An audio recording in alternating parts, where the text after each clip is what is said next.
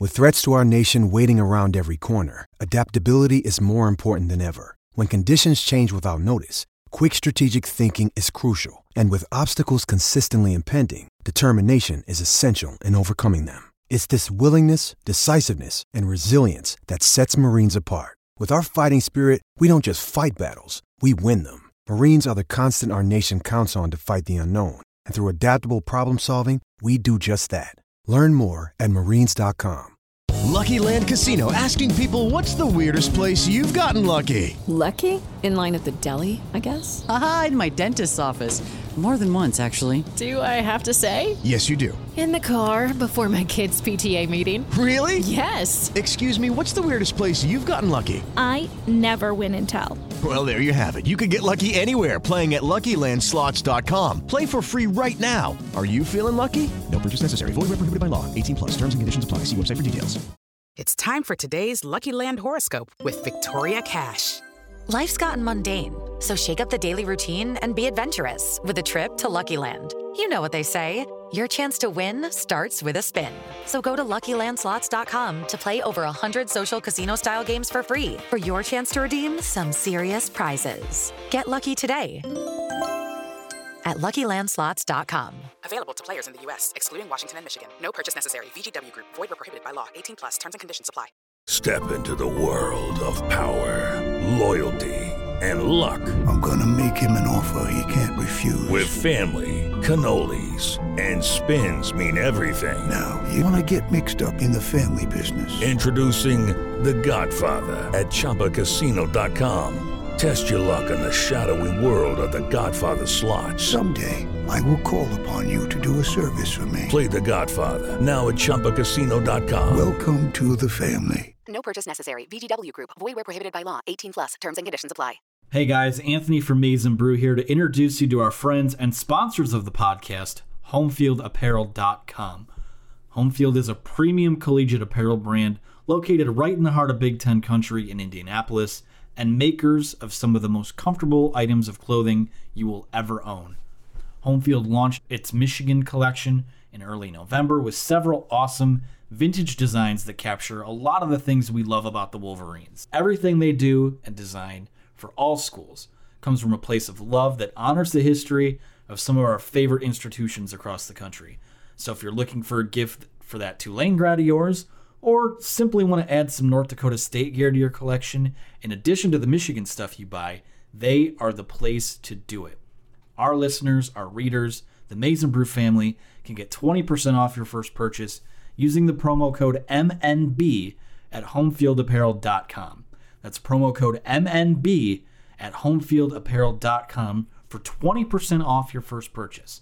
I promise you, their gear will become an instant favorite in your collection. What's going on, everybody? Welcome into the Maize & Brew Hoops podcast, the second edition. I am Chris Castellani, and I'm joined today by my boss and cohort, Anthony Broom. And we are also joined by Daniel Dash, who does a great job covering Michigan basketball over at MNB. So appreciate you guys coming on today, ready to talk some Michigan hoops. We exchanged pleasantries before the recording. So we're just going to jump right into this, talking about what is now a 4-0 Michigan basketball team. I think after last week, and we talked about this on last week's pod a little bit, Anthony, but I think the question that the fan base collectively was asking was last week's, let's call it for what it is, pretty abysmal performance against a really bad Oakland team. I mean, that team is now, I believe, 0-5 and has not been competitive in any of their games except for Michigan. Was that a performance that was indicative of the kind of unit that we're going to watch in 2020, 2021? And with the performances that we've seen this week, a blowout win against Ball State and a blowout win on Sunday against UCF, I think collectively the answer is no. This is not, we are not going to go back and look at the Oakland game the way that we looked at NJIT and Eastern Michigan in December of 2014. Those were games that were reflective of the kind of unit that John Beilein had this year. I think overall, with the two performances that they had this week, wasn't completely perfect, but in general, like I said, after the Bowling Green win, it checked off all the boxes. It's hard not to be pretty satisfied with how this team looked this week. Yeah, 2 games, 2 wins. You go through the first 2 weeks of the season now unscathed, especially when things were a little sketchy a week ago tonight as we record this on a Sunday night here. Yeah, they've checked pretty much all the boxes so far. I was pretty, and we'll talk about both games, assuming we follow the format that we did last week. But I'm really I think the biggest takeaway so far is that, first and foremost, college basketball in general is a 40-minute game. There's going to be runs. There's going to be, good things that happen, bad things that happen. It's not quite as absolute as football is. So there have been some good stretches and some bad stretches, but I think overall, the team is 4-0. They fought through these bad stretches. I think the thing I'm most impressed with is the counterpunch that this team can throw when, with all the options that they have.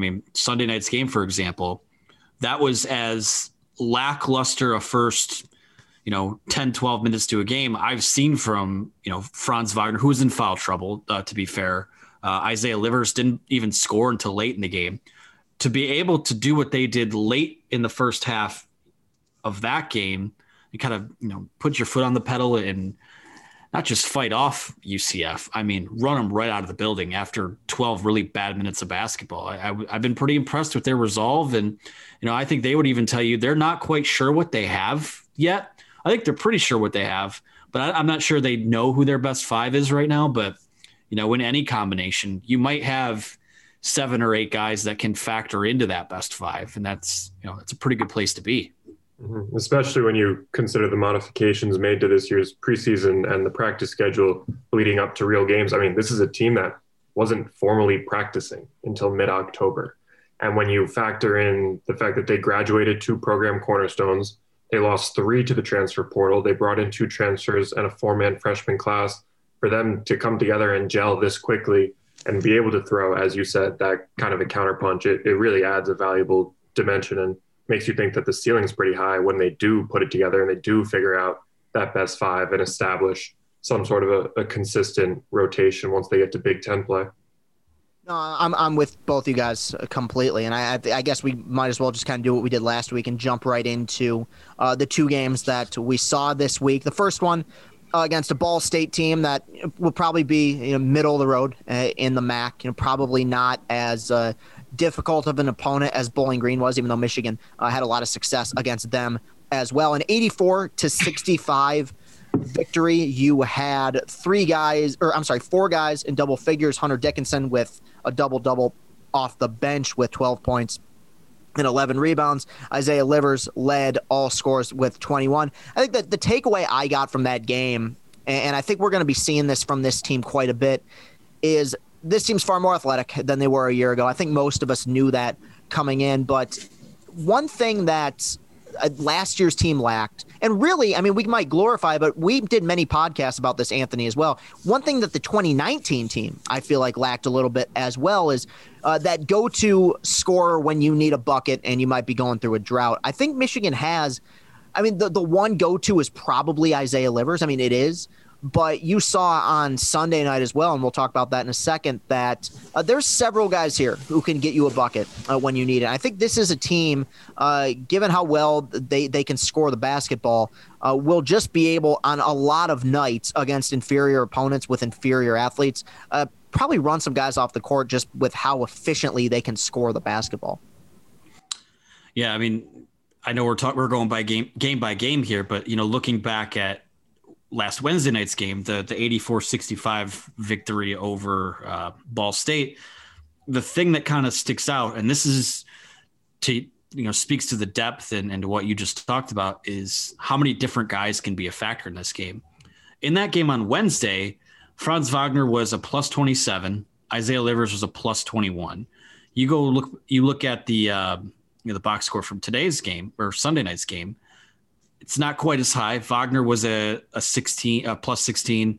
Livers was a plus 11. That's actually higher than I thought it would be, given that really neither guy did much of anything. But going back to Wednesday's game, that was a team we're coming off. The last time we podcasted here talking basketball, they were coming off that Oakland game, and it was at the end of the day, it was a double-digit victory in non-conference play, but it took overtime to do that. And I think what this team wanted to be able to do was to come out and say, let's play 40 minutes of dominant Michigan basketball. And walk out of here with a fairly easy victory. And they were able to do that. That was, to this point, their most complete effort of the season. Maybe not their most impressive. I think I would probably chalk up the second game we talk about today as that. But across the board, I mean, you look at the minutes up and down, the distribution there. You look at the stat sheet. I mean, nobody on this team Wednesday took more than 11 shots. So they don't have that go-to guy, but that might not be the worst. It's one thing where last year you lack that go-to guy when Livers had to be that guy. If he wasn't that guy, you were screwed. This year it's like, all right, Livers doesn't have a great game. Wagner doesn't have a great game. Here's Chaundi Brown for 20 points off the bench. Or, here's Hunter Dickinson with a double-double out of nowhere. They have so much that they're able to do, and the progress that these, like Daniel said, it's been a truncated offseason and a really quick. I mean, Wednesday is the last non-conference game. A week from today, we're going to be talking about the first game of Big Ten plays. So not that you're getting thrown right into the fire there as well. For them to have guys like Hunter Dickinson and Terrence Williams and, to a certain extent, Zeb Jackson that have come in early and played some pretty key minutes. I mean, again, we know what the floor of this team probably is, but the better they play and the more they play this early, that just raises the ceiling moving forward. Yeah, and I would add to that, if we're still talking about Wednesday's game, the fact that they gave up a 19-6 run to end that first half. They had that first half firmly within their grasp, but then it really slipped away, and then they gave up the first bucket of the second half, and before you knew it, the lead's down to 5 points. And then from there, they just blow the door open once again. It's those little spurts. We saw it. We'll talk about tonight's game separately, but I mean, they blew the door open again tonight when they needed to. If they could figure out how to consistently do that, ideally from the tip off, but to just find the unit and the five guys that mesh as well as Wednesdays and Sundays have, I think that they're going to be in a really good spot in the beginning of Big Ten play when a lot of other teams are still trying to find their footing. For sure. And maybe, so I don't want to interrupt here too much, but maybe to a certain extent, we're talking about keeping the game separate. Maybe it's not all that separate. You look at the box scores, or you go on KenPom. Ball State is the number 138 team in the country. UCF is slightly better at 114. And mind you, I think UCF had only played one game coming into this game, but it's just you're racking up really outside of the Oakland game. First of all, you've scored at least 80 points in every game. Believe it or not, this was their lowest scoring output of the season. Like I said, this is pretty much what you want to see in non-conference play. So, no, real quick, I just want to amend something I said several minutes ago where I talked about Michigan having that go-to guy. I think last year most people would have viewed, when Livers was out, viewed Simpson as probably that guy. And as much as I love Xavier Simpson, and he had some wonderful games, we're well aware of the Simpson's limitations as a player. He was not a great jump shooter. I'm talking when you need a bucket, I'm talking a guy who can hit a mid-range shot, who can hit a three-pointer. When Livers was out, they didn't necessarily have that last year. And I think this year they have several guys who are capable of doing that. So we're going to take a quick break here, and we're going to come back. We're going to talk about Michigan's blowout win on Sunday against UCF. This episode is sponsored by BetterHelp. We all carry around different stressors in life, whether they be big, small, or anywhere in between. And when we keep those bottled up, it can start to affect us in a negative way. Therapy is a safe space to get things off your chest and to figure out how to work through whatever's weighing you down. If you're thinking of starting therapy, give BetterHelp a try. It's entirely online, designed to be convenient, flexible, and suited to your schedule. Just fill out a brief questionnaire to get matched up with a licensed therapist, and if for some reason that therapist isn't working out for you, you can switch at any time for no additional charge. Get life's challenges off your chest with BetterHelp. Visit BetterHelp.com/BlockM to get 10% off your first month. That's BetterHelp, HELP.com/BlockM. Hey, it's Kaylee Cuoco for Priceline. Ready to go to your happy place for a happy price? Well, why didn't you say so? Just download the Priceline app right now and save up to 60% on hotels. So whether it's Cousin Kevin's Kazoo Concert in Kansas City, go Kevin, or Becky's Bachelorette Bash in Bermuda, you never have to miss a trip ever again. So download the Priceline app today. your savings are waiting. Go to your happy place for a happy price. Go to your happy price, Priceline. And we're back, everybody. Thanks for tuning in today on the official Maize and Brew Hoops podcast. Michigan won on Sunday an 80-58 victory against the UCF Golden Knights, the Johnny Dawkins coached team. I'll be honest, this was a game before the season that I circled on the calendar as a potential trap game.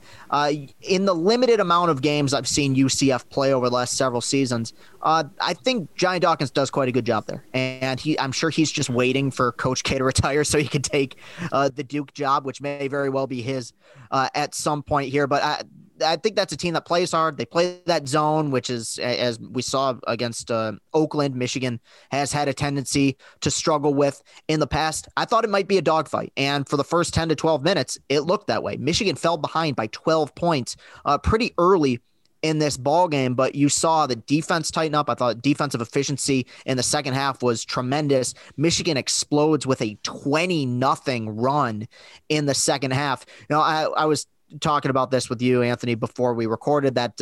I think sometimes when we do our pods, given the teams we cover, we have a tendency to kind of deal with a lot of negativity, and I don't take any of that back. I thought Michigan in the last 30 minutes of that game played tremendous. I really did. I think UCF is arguably the best team they've played so far. I think probably by the end of the season, they'll end up being the best team they've played through the first 4 or 5 games. And I thought Michigan overall on both sides of the floor was really efficient and really good, especially in those last 30 minutes.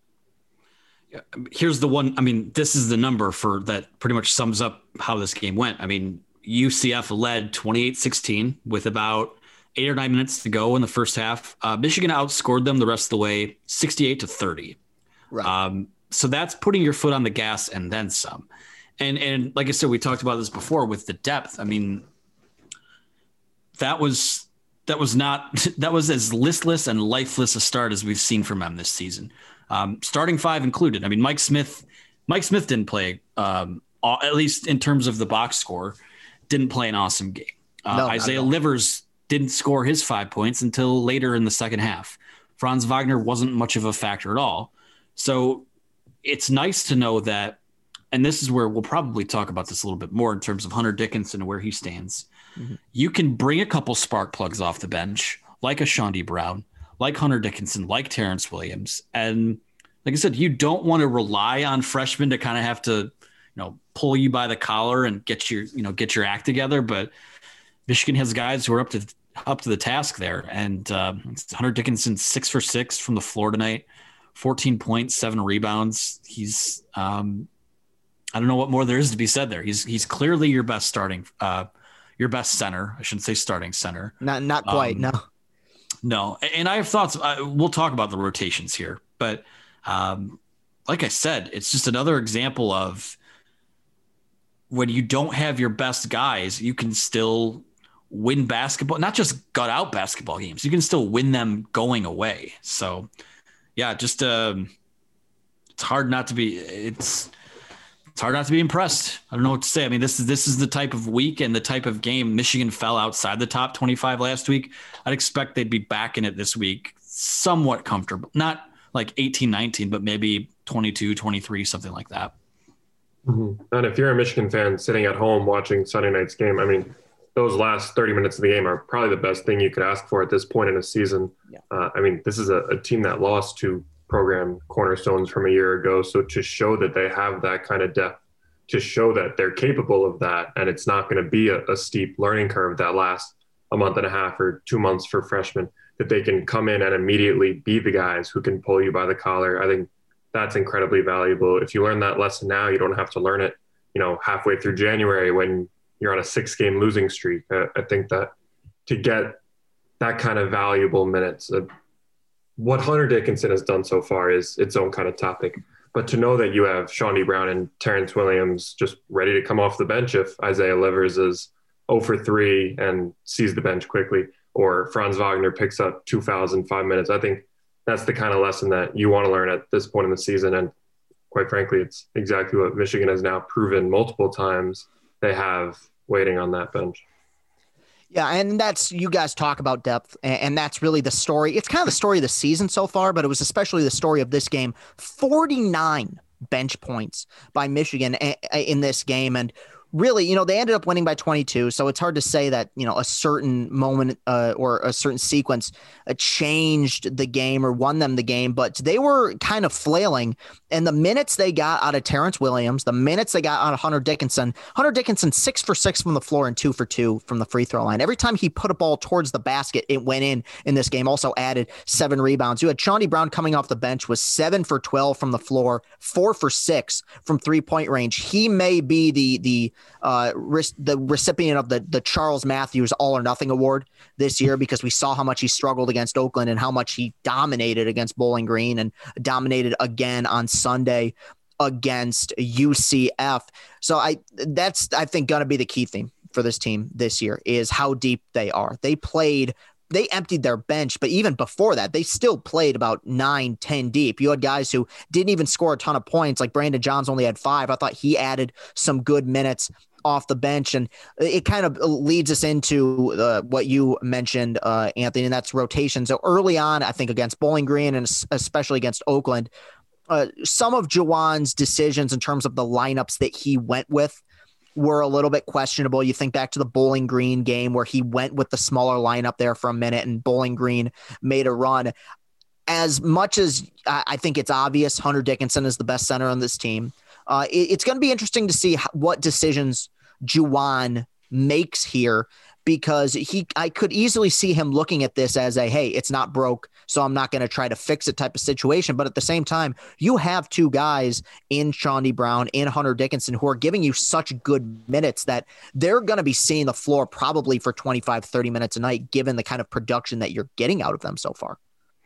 Yeah, I think that Michigan fans are best served to stop thinking of this team like being starters, bench players. I think maybe you should start thinking about it in terms of like lines in hockey, where guys are constantly rotating in and out. I counted in that first game, they ran something like the Bowling Green game, something like 12 or 13 rotations out there, just mixing and matching and tinkering with what they had. It's kind of an interesting dilemma with Hunter, and it's a very good problem to have. It's not a dilemma. Oh yeah. I mean, dilemma in the good sense of the word. Hunter Dickinson through 4 games one big performance is one thing. 2, it's like, okay, he might be good. This is 4 games in a row where he's clearly the best center they have, their best option at the 5. So he should start, right? Well, this is where it's interesting, and it becomes more like a hockey line type thing. I don't think you can start him and bring Austin Davis into a game like this and have Terrence Williams do what he was able to do. So it's kind of like that chemistry is paying off for them too. And the bench chemistry is paying off to where, like I said, Austin Davis, you're pretty confident, you're pretty comfortable in the fact that he's going to come in and give you 10 to 15 good minutes a night. That's whether he's a starter that just plays the first 5 to 7 minutes of each half, or if he's a guy who comes in to spell Dickinson in whatever form or fashion that takes. Now, once you get into Big Ten play, it's going to be a little bit different. And it might even be different after this game next Sunday, when they open Big Ten play against Penn State. They don't play another game for 12 days until Christmas Day at Nebraska. Then they won't play again until New Year's Eve at Maryland. So a lot can change in that time frame, and maybe guys cool off or whatever. But like I said, if you bring someone like Austin, everyone wants Austin Davis to go to the bench. Like I said, I think the argument can be made that the tone that's being set when Dickinson comes in the game is something you probably could use to start the game, because you don't fall into a hole like that. But again, with everything that's going on right now, I don't think Terrence Williams is playing the way he is without that familiarity and the chemistry that he has with a guy that he's played with forever now at this point at different levels of basketball. So while a lot of us, and there are people that'll say that Chaundee Brown should start over Eli Brooks, and like I said, you can make an argument for 7 or 8 guys to be in the starting lineup right now. Yeah, I think at the end of the day, based on what we've seen through 4 games, Juwan is pushing the right buttons, pulling the right strings right now, and sending the right message. I mean, Wagner didn't play the rest of the first half after his 2 fouls. Livers didn't come in until late in the first half. He was off the floor for quite a bit. He let that second group ride it out. And a message was sent, and messages have been sent in the locker room. And what we've seen in, really all but the Oakland game, they've come back out. They've responded right out of the locker room. And today they didn't just respond out of the locker room. They played with their hair on fire and just donkey kicked the team right out of the building. So I kind of just, at this point, it's good for social media fodder. It's good for podcast banter. But I think at this point, you just trust the man to press the buttons that he needs to press. Yeah, and I think that the fact that they've shown success in all of those hockey lines, as you called them, is about as encouraging as anything. I mean, at this point, the group, I guess if you would put together all of their plus minuses, the group that might be the worst might be the one that plays the first 5 minutes of every game. It seems like they've been getting off to these slow starts. Definitely tonight, definitely against Oakland. So to see that you have a reliable core type of group coming off the bench is pretty. I mean, that's got to be settling. And then you factor in Brandon Johns, who at this point last year wasn't really much, but when Isaiah Livers first went down, he really did prove himself. Mm-hmm. So that if you need anyone beyond those first 3 off the bench to kind of step into an expanded role, he's there too. Yeah, absolutely. And you guys bring it up. It's a good problem to have. And again, it's the minutes played ultimately, everything evens out because Austin Davis played 12 minutes against UCF. 12 good minutes. He was 2 for 2 from the floor. He had 4 points and 4 rebounds. That's efficient. It's not like he took Hunter Dickinson's minutes. Hunter Dickinson played 24 minutes. And yeah, Johnny Brown played an awesome game, was probably, 7 for 12 from the floor, probably the player of the game for Michigan. But Eli Brooks is playing well. Eli Brooks had 10 points, 4 for 9 from the floor, 5 assists, did have 4 turnovers, but overall, a good scorer, good efficient game. Yeah, I mean, I agree with you guys on both counts. If you can play deep, then play deep. I think it would be a much bigger issue if you felt like the most talented guys weren't seeing the most minutes. That's not the case. I think after what was, kind of a hodgepodge of ideas in the Bowling Green game, I think overall they kind of have the lineups figured out. Before we call it a show, we've been very complimentary, and I take none of it back. I think that this team looks pretty solid. They do deserve to be in the top 25. Frankly, given how good and how deep this conference is, I didn't really agree with them dropping out in the first place. But there is one thing about this team that I think will be something to keep our eyes on going forward, and that's on-ball defense.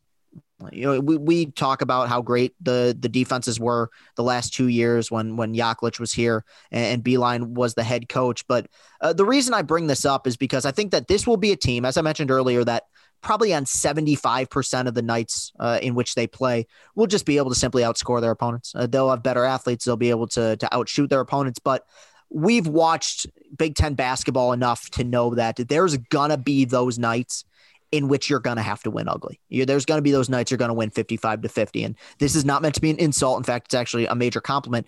Wisconsin and Michigan State are the kings of that. And the reason for it is because those teams, more often than not, have pretty elite defensive units. I think the one issue with this basketball team, and you saw it against Ball State and even against UCF, as much as the defensive intensity was turned up in the second half of that game, you saw early on in both those games, a lot of backdoor cuts, a lot of easy jumpers. I think if there's one thing to look out for with this team that could be an issue going forward, I don't know yet, and we're going to find out. I don't know if this is a team necessarily capable of winning a game in a night in which their shots aren't necessarily falling. Do you guys agree with me, or do you think I'm being a bit hyperbolic?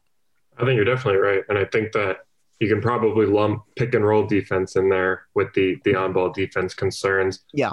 Austin Davis, I mean, it's a pretty poorly kept secret that he's not that great of a defender around the basket. Then when you bring him outside and you kind of lure him out on the ball screens, it makes it even tougher. And Dickinson so far has shown that he can really wall up well around the rim, but when you draw him out and you make him defend a ball screen, Michigan has really struggled.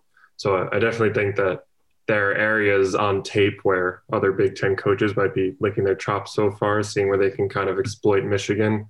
But I mean, as you said, I mean, they have the opportunities in the next 2 to 3 weeks, and as Big Ten play really kicks off to show that they can win ugly.